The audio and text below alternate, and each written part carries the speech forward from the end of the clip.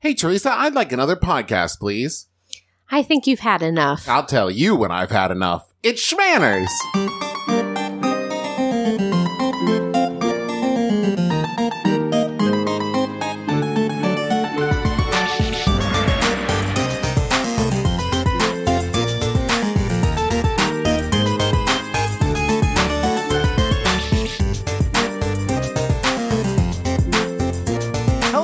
I'm your husband host, Travis McElroy. And I'm your wife host, Teresa McElroy. And you're listening to Shmanners. It's extraordinary etiquette for ordinary occasions. Hello, my love. Hi, dear. How are you? I'm well. How are you? I'm doing so good. It's another warm summer day. We've moved into our temporary apartment before we moved to Cincinnati. It's a whole thing, you guys. I don't even want to go into it. But it was a hot, exhausting day. And afterwards, I just wanted to crack open a cold beer, just relax with my sudsy friend beer. That actually makes sense, and has often been regarded as a national pastime. It's Miller time, I believe, is how it's Is that how it goes? Well, listen, some folks might choose to sit down with a lemonade. Some might choose to sit down with a sweet tea. Some might choose to sit down with a beer. I don't disparage anybody's choices as long as they drink responsibly. Let's just go ahead and get out in front of everything here. We're going to talk about alcohol, specifically in regards to partying on this episode. Here at Shmanners HQ, we encourage responsible drinking, and we 100% support anybody who makes the option not to drink. We're going to talk about drinking in this episode because that is the context. That's the topic at hand. But in no way are we encouraging people to drink if they don't want to, or in any way shaming people who don't drink.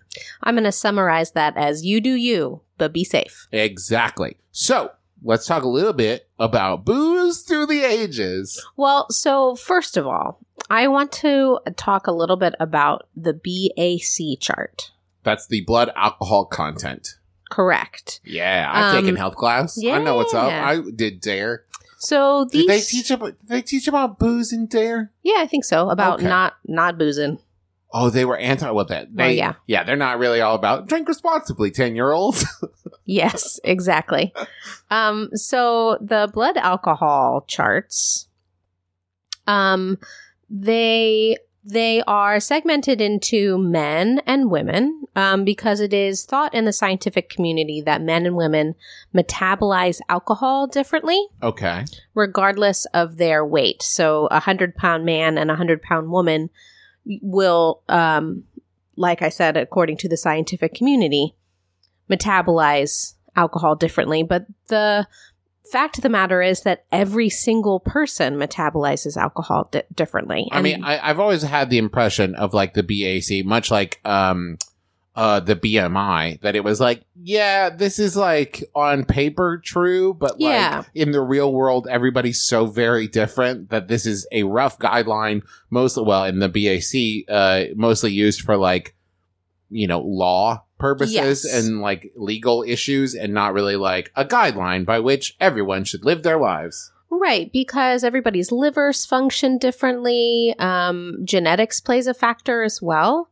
And the idea that if you drink this, your blood alcohol level is this consistently every time.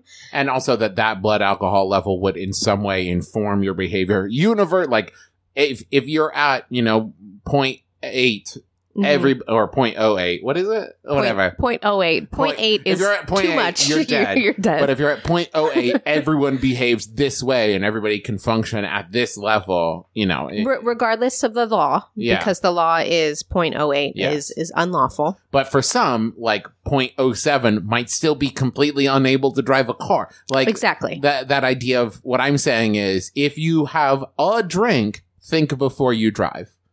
Because I've seen too many people in my life and in other people's lives sit there and go, I'm fine. I'm not nearly as drunk enough that I shouldn't be able to drive. Like, if you're drinking, don't drive. I agree with that assessment. So for 40 minutes of drinking, 40 minutes to an hour, one drink on this blood alcohol chart is 1.25 ounce of 80 proof liquor, which is a normal proof. Grocery store liquor is a little smaller than that usually.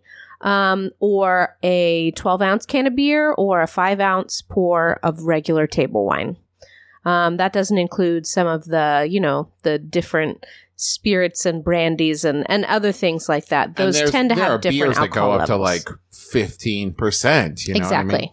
What I mean? Right. So basically, I would say that tipsy happens for a 180-pound man after 3 drinks, according to the blood alcohol chart. Gotcha. Which is 0.06 alcohol level. That is tipsy for sure. Shouldn't be driving, because we talked about that. If you're going to drink at all, you should consider not driving. Just don't drive. And then that same tipsy happens, according to the female chart, for a 160-pound woman after 2 drinks. Okay. Sure, science. Sure. Yeah. I'll buy it, I guess. So this is a good guideline. And, like we said earlier, everybody metabolizes differently.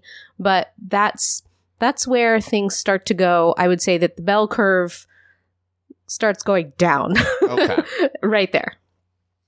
So I want to get into the history of it. Absolutely.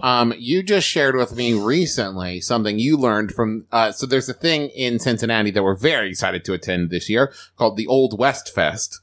There's a thing that you told me that you learned from the Old West Fest website that, whether it's true or not, is a fun story that I wanted you to share. Okay. So the story goes that, a shot of whiskey was approximately 12 cents, and a 45 caliber cartridge for a 6-gun was also approximately 12 cents. So if you were a cowhand who was down on their luck, you could exchange your 45 caliber cartridge for a shot of whiskey. Now, whether that's true or not, it's fine. You're going to find a lot of anecdotal, apocryphal information regarding, the drinking of alcohol. So let's get into actual history. Right. Well, so anthropologists agree that alcohol has been part of the human culture since Neolithic times, which is approximately 4,000 BCE. A while ago. Yeah. A few years. And almost all cultures across 4,000 years BTM before Travis McElroy. Before Travis McElroy. Well, actually, I guess it would be, what? 5,983 years BTM. Okay. So, and all these societies around the globe took part in intoxicating substances, and alcohol was the most common, fermented fruit and fermented barley and things like that. And the development of agriculture is actually credited as the foundation of civilization, where they used grain for beer as much as for bread. I mean, there's a reason that beer and bread have very, very similar ingredients, yeast, grain, all that stuff. And it's also biblical. Like, we talked about this when we were talking about this episode. One of the Jesus stories is water into wine at a wedding, because the wedding ran out of wine, and Jesus went, I got it. Bam, bam, bam. And he made wine. Something like that. Wham, wham, wham. That's the sound of, I've got it, everybody relax. Jesus. And he made it. And it was very Copperfield of him. So drinking has become a social activity basically from the beginning, and consumption and behavior regarding alcohol have been subject to self-imposed social controls across the globe, where every region and group of people has their own sort of social gathering rules that they abide by for this. And prohibition, in the strictest sense, has never really been successful. No. At any point. But here's the thing. Personal choice prohibition is one thing. There's such a fatal flaw with enforced prohibition of any substance, not just alcohol, but of anything. Tell someone not to do something is the fastest way to make them want to do it. Well, the only time prohibition really works is when it's in couched in terms of sacred rules of religious cultures. So it has that strictly personal kind of thing where instead of society telling you you can't, you decide for your own salvation that that's what you want to do. Personal choice, always better. So across all these different societies, there are some near universal constraints that seem to happen where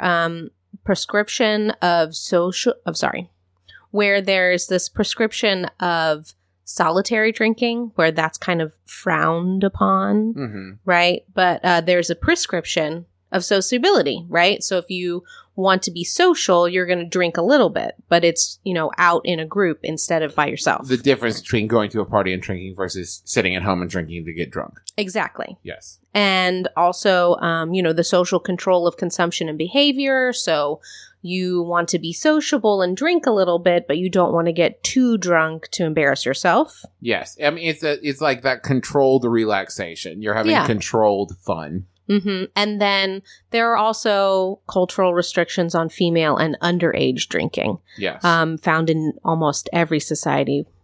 And I don't want to get too much into the female part, but the underage part is where, it's deemed as more of an adult thing, and there's a rite of passage associated with it where children aren't supposed to partake, but once you become an adult, then you can partake.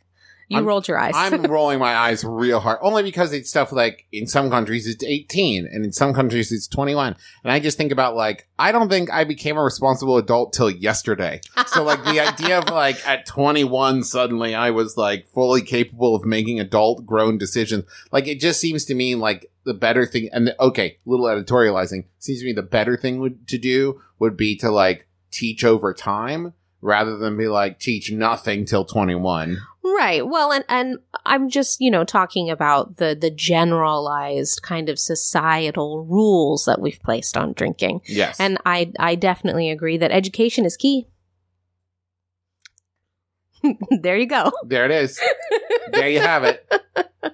And time after time, like we talked about with prohibition, that it's usually better societies are formed when it's more of a social construct that limits these things rather than a legal construct. Well, because usually when something's made illegal like that, and you saw it in Prohibition, the people who made it were criminals. And you saw the rise of people like Al Capone and, the whole gangster mentality of people will still want it and they'll pay money for it. So I'm going to capitalize on this demand with my own supply. Right. Whereas if the government is in control of it and the government has, regulations in place, we're able to put make it safer, but two, you can gain it through legal means and we don't turn people into criminals. Right.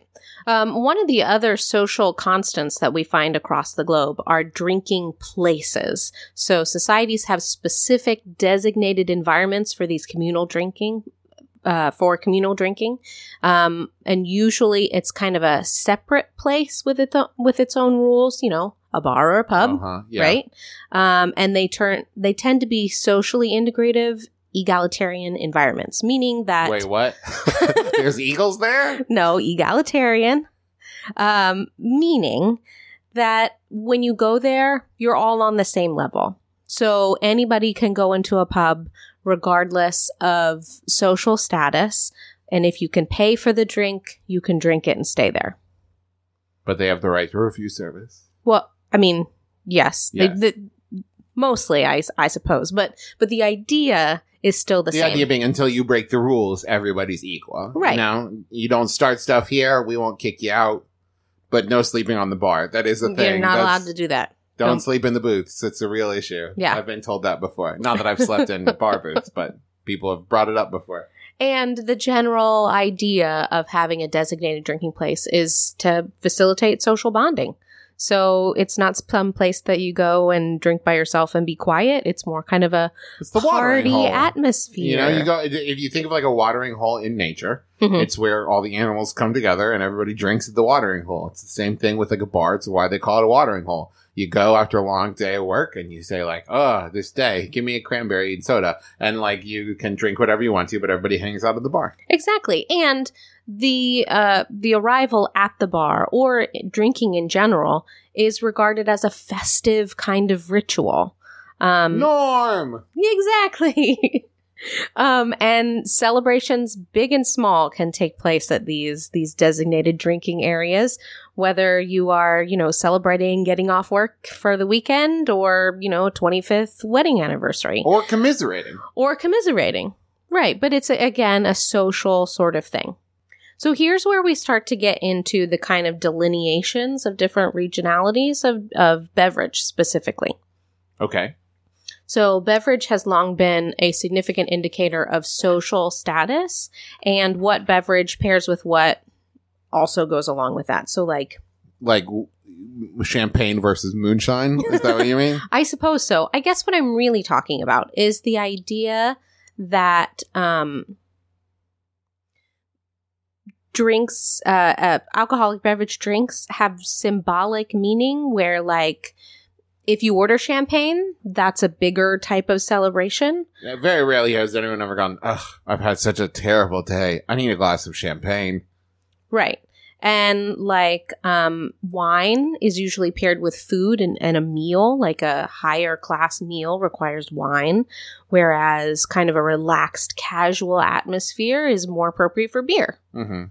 So that's what I really mean. What kind of song are they going to write? Is it going to be a country song? Is it going to be a rap song? Is it going to be a pop song? Like what song pairs best with what alcohol? Right. And sometimes in different regions it goes even more specific than that. So like in France, you have to have an aperitif before your meal. It's not used during the meal or after, and white wine is usually served before red wine, and then brandy and digestives are served at the end of the meal. So like there's this whole kind of structure to what you drink and when, depending upon what you're doing. Well, and not only that, but I think one of our favorite shows, Supersizers Go, is you see back in the past before water was so palatable and like they had so many purification things that people were a lot more open about just like drinking beer because it was usually a lot safer and a lot more health conscious. Exactly. And beer was a lot more, I should say, a lot less alcoholic than it is now. If you ever hear someone refer to small beer, you hear it in Shakespeare a lot. Mm-hmm. It means like a really watered down beer that you could drink without getting super drunk. Right. But the fermentation is what made it so much more safe to drink. So I think like some of the stuff, especially like the 70s episodes of Supersizers Go, where they're just like slamming cocktails 24/7, where I think at least here in America, modern day, drinking is much more of a after 5 o'clock and in moderation. And I'm not saying that's a bad thing, but you definitely see a lot more like restrictions on how much you can drink at what time of the day and when. Well, and also in the U.S., we had a little more of a successful temperance movement than they did in the U.K. That's very true. Ooh, temperance. Well, okay. But you're seeing that change a lot more with like the rise of like brunch and these kind of like, you can have a beer with lunch and that doesn't make you the devil. Right. That kind of thing. So as far as, more regionalities, a lot of drinks serve as kind of a national identity. So like the Irish have Guinness, Mexicans have tequila, Scots have whiskey, Greeks have ouzo. All of this stuff is kind of a national identity that a lot of people use their drinking to America has Budweiser, but actually not anymore. It's not actually made in America anymore, though it will be called that. Let's see. What does America have? Bourbon? Sure. Well, America, okay, so here's the thing. Because the United States is so large, especially when compared to a lot of these European countries that I mentioned, it's far more regional. So I would say that probably, New England has rum, right? They have a long history of the rum trade. And then probably the Midwest has bourbon. Mm-hmm. I can't think of what might be deemed appropriate for the Northwest. You got stout in the Northwest. Okay. Like a Portland coffee stout is Pacific Northwest. Yes, Pacific Northwest. See, down in Texas, there's a really great vodka that Griffin would be mad at me if I didn't mention. Tito's vodka. It's his favorite. Well, but when I think vodka, I think of Russia. This is true. You're right. Texas, let's see. They've got Lone Star. They've got Shiner, but beer. I mean, I think South is very beer. I think the whole bread basket, the whole bread belt is. Would you say lager or ale? Lager, probably much more. Ale, I think much more of like New England. I think much more of like cold weather. Right, but I mean exactly what I was talking about. It's just so large that there are so many regions that you can really segment it into. This has been Travis Tries to Identify Regional Alcohols. All right. So the one thing that I really want to talk to, the one drink that I would love to talk about in regards to kind of a party atmosphere is... Moonshine. No. Okay. Punch. Punch. Yeah. And I know that at parties nowadays, we don't really tend to serve punch unless it's like a sanctioned social function, like a festival. Well, maybe not a festival. I think the last time I had punch was cotillion when I was 12. I think that's the last time I had legitimate, like, non-alcoholic, mind you, but like we mixed up some 7-Up and sherbet. I think I can't remember what it was, but but I bet you've had a cocktail recently. Well, yes. Well, have I? The precursor of the cocktail is punch. So before you had individualized cocktails, those drinks were served communally as punch. See, that's very interesting because it's just now in this moment that I remember in college I did the play Philadelphia Story. Mm-hmm. And in that, people mixed up a pitcher of martinis. Right. Right? Instead of like the individual shaker, they did like a pitcher and you would get like 12 martinis out of it. And that's just what they did. And anyone who's ever had a martini knows it's straight liquor. It's straight alcohol. It is gin that saw vermouth once. But both of those things are liquor, and that's it. Those are the only ingredients. Well, so that idea of a communal drink is exactly where punch came from, and it's really old. So the first discovered use of the word punch dates back to 1632. That's a long time ago. Probably the first time punch was used, like. It's a drink. Were people punching each other before that? Okay. So punch actually comes from the word paunch. That comes from an Indian dialect, the number 5. Okay. Why? Because it has 5 general ingredients, which are something sweet, something sour, something alcoholic, water, which is often flavored with tea, and spice. Okay.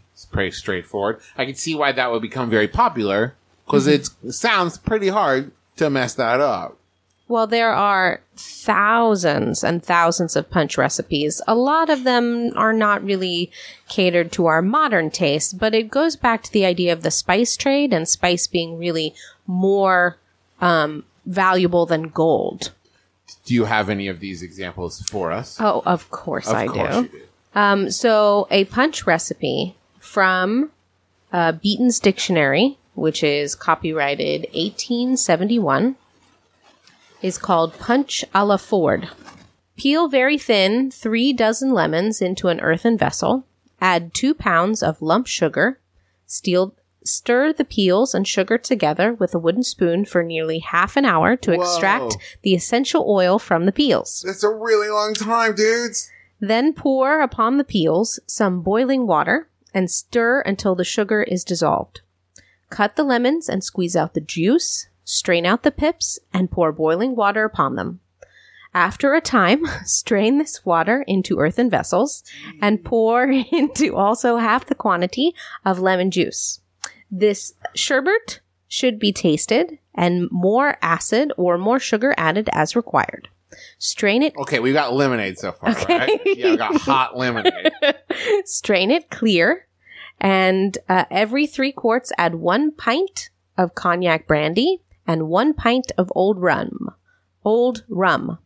Bottle immediately. The punch so made putty raspberry syrup will keep for years and is improved by age. But, hold on. That sounds very lemony. Yep. Okay. Cool. It doesn't sound bad so much as it doesn't seem like the punch that I think of. Where I'm thinking like the big bowl with like ice floating in it and like maybe some Sprite in it. You know what I mean? Like that's what I'm picturing. Well, so what you're probably thinking of is the American punch, Fish House Punch. Okay. Which is a traditional mixture of rum, peach brandy, lemon, sugar, and water. So that's more of a kind of, diverse sweet drink. You mentioned the sherbet and 7-Up. So like, I guess I'm also thinking of a version of punch where it's like champagne is the alcohol. So it's like fizzy. Yeah, I mean, there are definitely recipes for champagne punch. This one here, also from 1871, has, I won't read it to you word for word, oolong tea, and then wine, half a pint of wine, tablespoonful of brandy, some maraschino, a bottle of plain soda, so carbonated water, and then a bottle of champagne. Yeah, see, I can get behind that one. That sounds good. A little fizzy. Sounds great. And to that, you can add some banana, some orange, some ice, all things like that. All these are interesting to me because, like, I think until I was an adult thinking about punch, I pictured this very, like, teetotaler thing that people would then spike the punch. Where this seems more like, oh, no, you did punch wrong. Yes. You took punch and you made it non-alcoholic punch, but punch is inherently should be alcoholic and you made a non-alcoholic punch and not the other way around. Right. Well, and so the tradition of punch was started in England, but they really took it too far in America. A lot of these places that I've read about where some of the most remarkable recipes is called cock ale punch, and it requires the act of infusing a whole chicken into ale. What? Hold on. Right. What? Uh-huh. You're making chicken punch? I suppose so. And apparently this was a common practice during the 17th and 18th To make centuries. chicken punch? You make chicken punch? What's the matter with you? This is some crazy Willy Wonka stuff. It was a means of enlivening cheaply produced ales. To make it taste like chicken? Or make this is so much better. It tastes like chicken. Make it taste like anything else, I guess. Gross. A horse meat was often used as well. Get out. Horse meat punch? How was that better? Yeah. I know, it's pretty gross. Ew. So, earlier I mentioned that the precursor of the cocktail is punch, and before they called it the cocktail, it was actually called a sneaker. Because it would sneak up on you and get you real drunk? Well, no, but it was because it was a single person service. So it was touted as a gentleman may have it sooner made as a gill of wine can be drawn. So it's just something quick that they kind of throw together before they get the regular stuff going. Wait, hold on. Based on what? Because I've been to a lot of places where they make cocktails and it takes like a solid 15 minutes to get my drink. Well, but I mean, remember that punch recipe I just read you? Yes. Like, that takes hours. Yeah, well, that's true. To make the lemonade stuff and then to add it all in. Grind and to the sugar and the lemon for half an hour. Exactly. So the making of a punch back then, was probably an afternoon affair at least. But then these little sneakers were so easy to make and single serve that you could do it before you made your punch.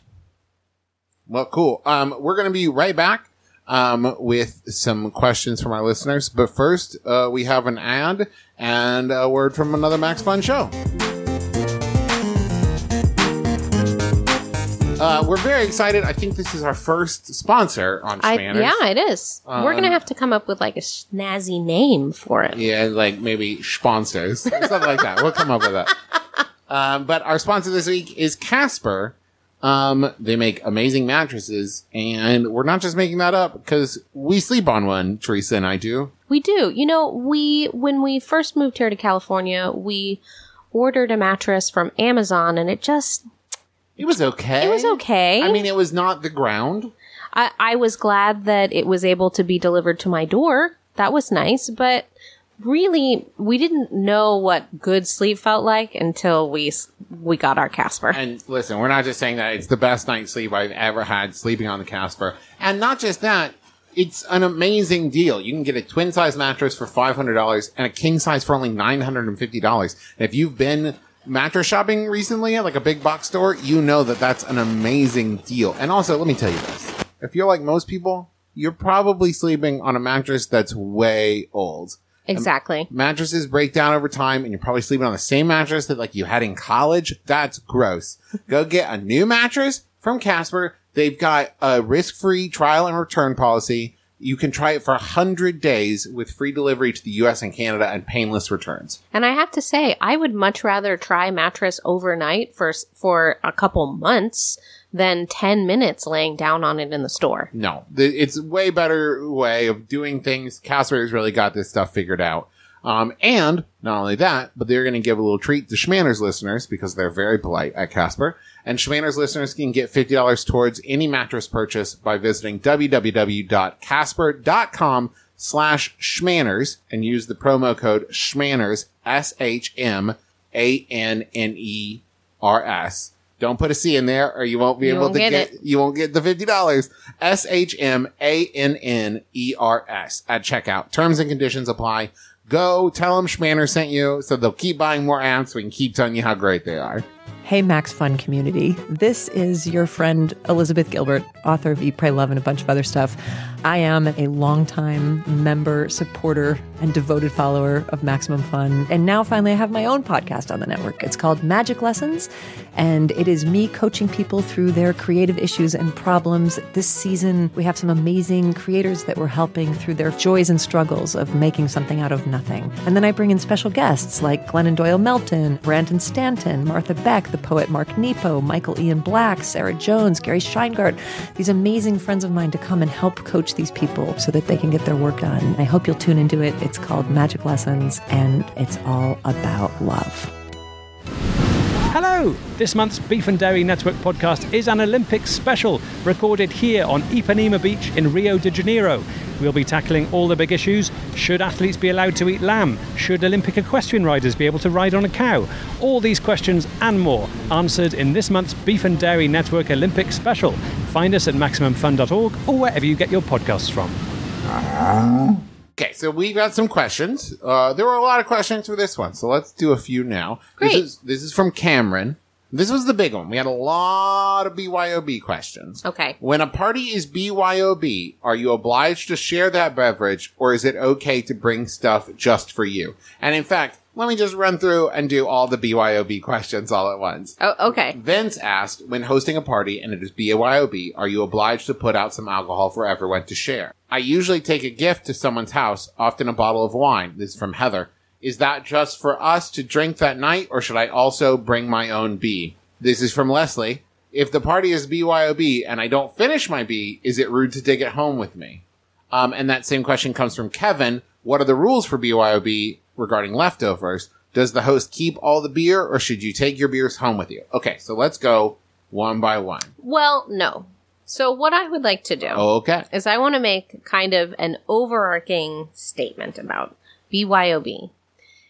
And it seems that it is kind of touted as like this social dance that we do. You know how last week on the telephone stuff, or whenever that was, I talked about how Mrs. A can call Mrs. B, but don't get offended if her servant answers, but the servants can never call the other, like all that stuff, right?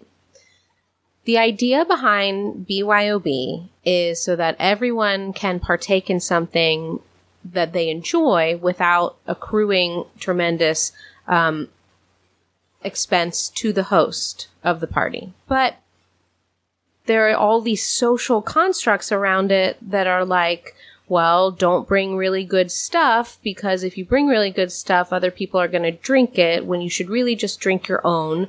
Or don't be offended if people bring really cheap stuff because they don't want to spend a lot of money on it.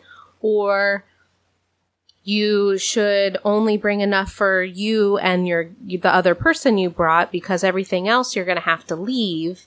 And then the host is supposed to keep everything unless they insist that it all go. Like, all of this stuff. So regarding BYOB, I suggest... This is a Teresa McElroy proclamation. I suggest that you bring something moderately priced, that you won't be upset if other people drink, and that you leave there, but is not so terrible that it will be the only thing left and you'll want to drink everything else everybody else brought. I think that that's good. And I think that one other addition, as someone who's hosted many times, if it's a party for like 6 people, don't bring like 2 30-packs of beer and then leave 58 beers for the host to then fill their fridge with. Be reasonable, but plan on leaving it. Right. I would say generally people should plan on leaving it. It's considered rude most of the time to take it back with you. So if you are bringing a spirit, for example, bring a 5th, the smallest thing that you can buy, something that you and your partner might drink that night. Or if you are hosting a party and it's BYOB and people bring things that you don't normally drink, ask them or insist that they take it home with you. And just by saying, I'll never drink this, like, please, I insist, take it home. Like, it's not rude to say, like, okay, thank you for coming and thank you for bringing this, but I insist that you take it home with you. Absolutely. BYOB is such a newer thing that there aren't really written rules about it at this point, but everybody should try and be thoughtful about it. The rules are you brought it to share, but don't drink everything that everybody else brought, and, be cool. You guys, just be cool. And if you're going to be the host, and it's going to be BYOB, you should BYO up front about it and tell people about it ahead of time. Right. Because, like, what you don't want is for guests to get there and you think everyone's just going to assume it's BYOB and they didn't bring things or have, or any confusion is bad. I would also, nobody asked about this, but I would like to weigh in. Teresa and I are 2 fully grown adults who are soon to have a baby. We'll be parents soon. I'm just going to throw out a little bit of advice from me to you. When I was a younger man and I would go to parties, I would often see those parties as an opportunity to get drunk. And now, as an adult, what I realize is those parties are really an opportunity to spend time and have fun with friends. And you can spend time and have fun with friends and be drunk. They don't cancel each other out. But I think that you should be looking to make fun memories. And if you get so drunk that you can't remember those fun memories, you are not doing it right. And now as an adult, I drink far less than I did when I was 21 and 22 in college, because I did not drink before I was 21, Dad. Thanks for listening. But the thing is like, go to a party and enjoy fun with friends, and don't drink to hurt yourself, which is really what you're doing when you're drinking so fast. Because here's the thing. If you're asking about, like, manners at a party, drinking so fast that you get drunk before everyone has arrived at the party is not good shmanners. That's not good shmanners. Like, if you want to just barely peak at being drunk right at the end of the night, okay, great. You've timed that out perfectly. But my goal now, I was actually talking with my sister-in-law, Rachel, about this recently. And my goal now is I arrive at a party and I have a quick beer. Just enough to feel like, relax. And then I kind of nurse a beer every 45 minutes for the rest of the party. Which makes sense, according to the BAC, because you are, a 200-pound man? Sure. On a good day? But, okay, so there were a couple things that we didn't address. In regards to bringing a bottle of wine as maybe a host gift, I think that if it's a BYOB party, your B that you brought is enough of a gift. Like, you are... What? I disagree. You disagree? Yes. I do. What do you say? I think that if it's BYOB and you are also bringing a host gift, that those should be two different things. Because if you're bringing it for you to consume, that is not a gift to the host. Well, Because but you're leaving it there. If your plan is to not open it for the day, you're great. But I'm saying if you're bringing a thing intentional, there's a difference between being invited to dinner and bringing a bottle of wine for everyone to share during dinner and saying, this is a gift that I'm bringing you. Now I need you to open it so I can drink it and get drunk. That's not really a gift to them. It's a gift you bought for yourself. I can see where you're coming from, but most often there will be so much alcohol, especially, that you can't possibly drink it all because if everyone's bringing something with them, the host is going to be left with a lot of different varietals of alcohol. I agree with you. I'm just saying, like, I don't think you should walk in being like, I got you this as a present. I would like a glass of it, please. Like, no, okay. I do agree with that. You shouldn't, that's not how you should couch this whole thing. It should be, a host gift is not required for a party that is BYOB. So don't present it as a gift. Just bring your B. Yes, agreed. Okay. And then the other one was... from Vince, if you're hosting the party and it's BYOB, are you obligated to put some out for everyone to share? I would say that as the host, you are obligated to provide the non-alcoholic drinks, and a bottle of wine or a case of beer. Yes. Like, it's not, if this is a BYOB event, you're not required to furnish all the varietals of alcohol, but you should have a reliable non-alcoholic drink that isn't water, and then one sort of spirit or wine or beer. My go-to is always like to get a 24, 30 pack of some relatively cheap, like Budweiser or Miller Lite or something that was like, if you didn't bring your own beer, you can have some of this, but it barely cost me anything to provide it for you. You know, it was the equivalent of like the hot dog at the cookout. Like, I didn't bring everybody steak, but like, right. If you want a hot dog, there's plenty for everybody. I might up that and make it to $2 Chuck instead. Maybe. We'll see. We also had a lot of questions about for those that don't drink for whatever reason. And I understand because I've, maybe in the past when I was a younger man and I didn't know any better, I've maybe like done this accidentally, had bad shmanners, which is when someone says, oh, I'm not really drinking tonight, or like, I'm just going to stick with the water. Like this feeling of this need for everyone to, quote, have fun. Mm-hmm. And so I was like, no, come on, have a drink. Oh, come on. Or it's just like, no, I just told you I'm not. How do you deal with that? And let's find an actual question that I can read you. This is from Jason. I teetotal, and whenever at a party, people are always shocked at this and try to convince me to drink something. How can I politely refuse and ask them not to bring it up anymore, or disengage when people don't stop trying to get me to drink something? Well, Emily Post recommends no thank you. Yeah.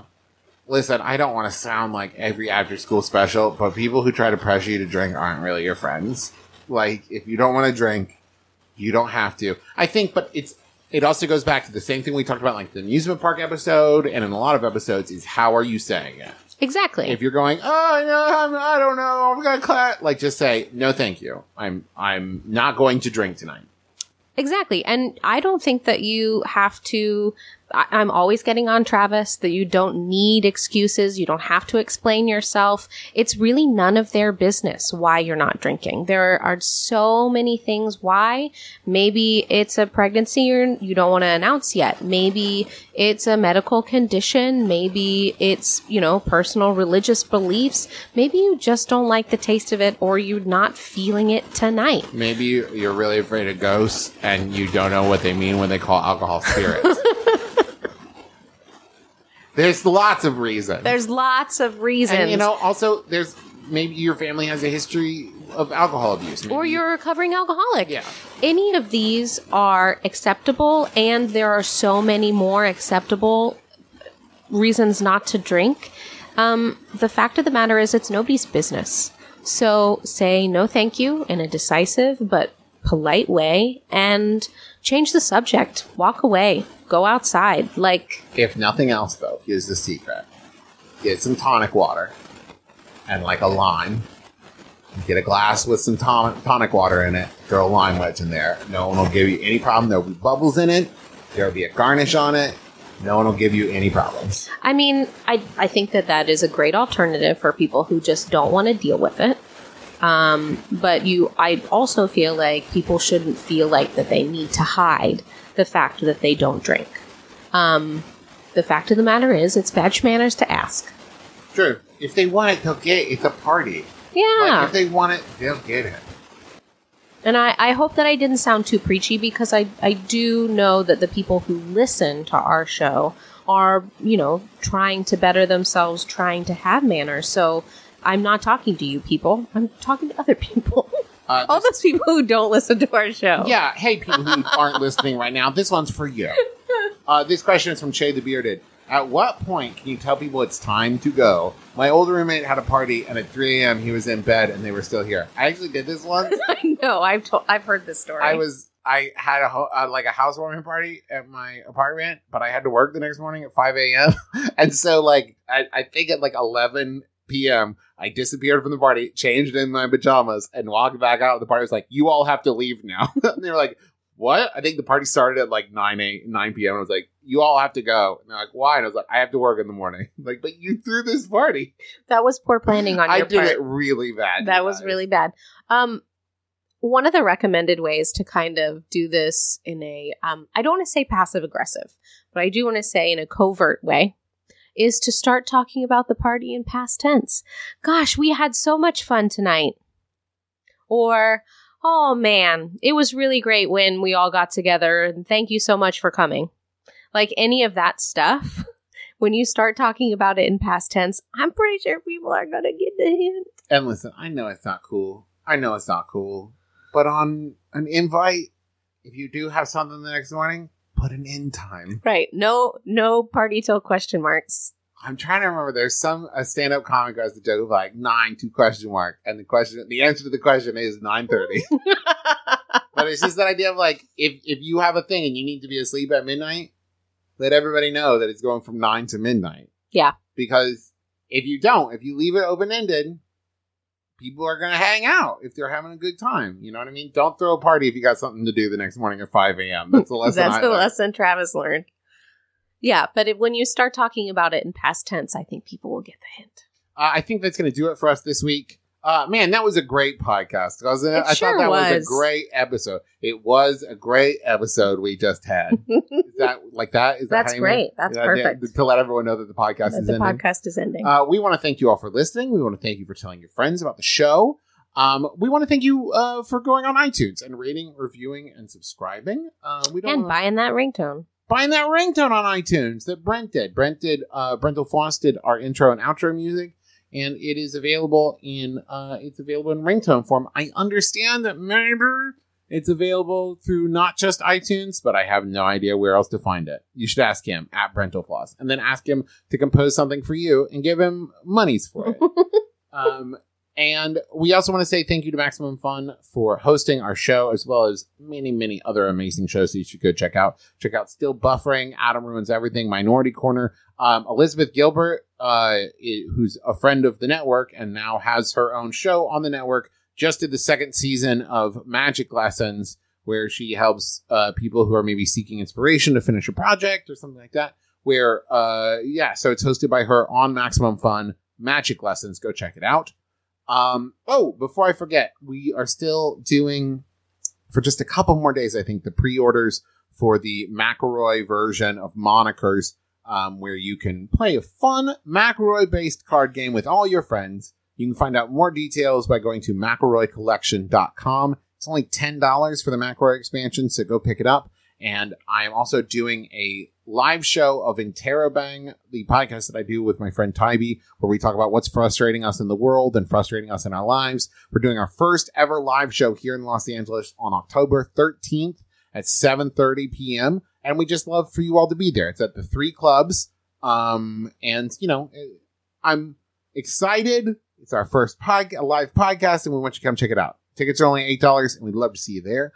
Let's see, Teresa, what else? What am I forgetting? Thank you to Kayla M. Wassel for all of our art. It's beautiful. Go check out her portfolio. It's all wonderful. Thank you to Emily Post and Miss Manners. I'm always looking up that stuff. So thank you so much. Oh, and thank you to the Facebook group. You can join our Facebook group if you search Shmanners Cast on Facebook. There's some really great posts on there, and I really appreciate how everyone is so polite, doing a great job. You can also follow us on Twitter, and every week we will put out what the episode subject is going to be, so you can ask questions and get your questions answered. And I think that's going to do it for us. Join us again next week. No RSVP required. You've been listening to Shmanners. Shmanners. Get it?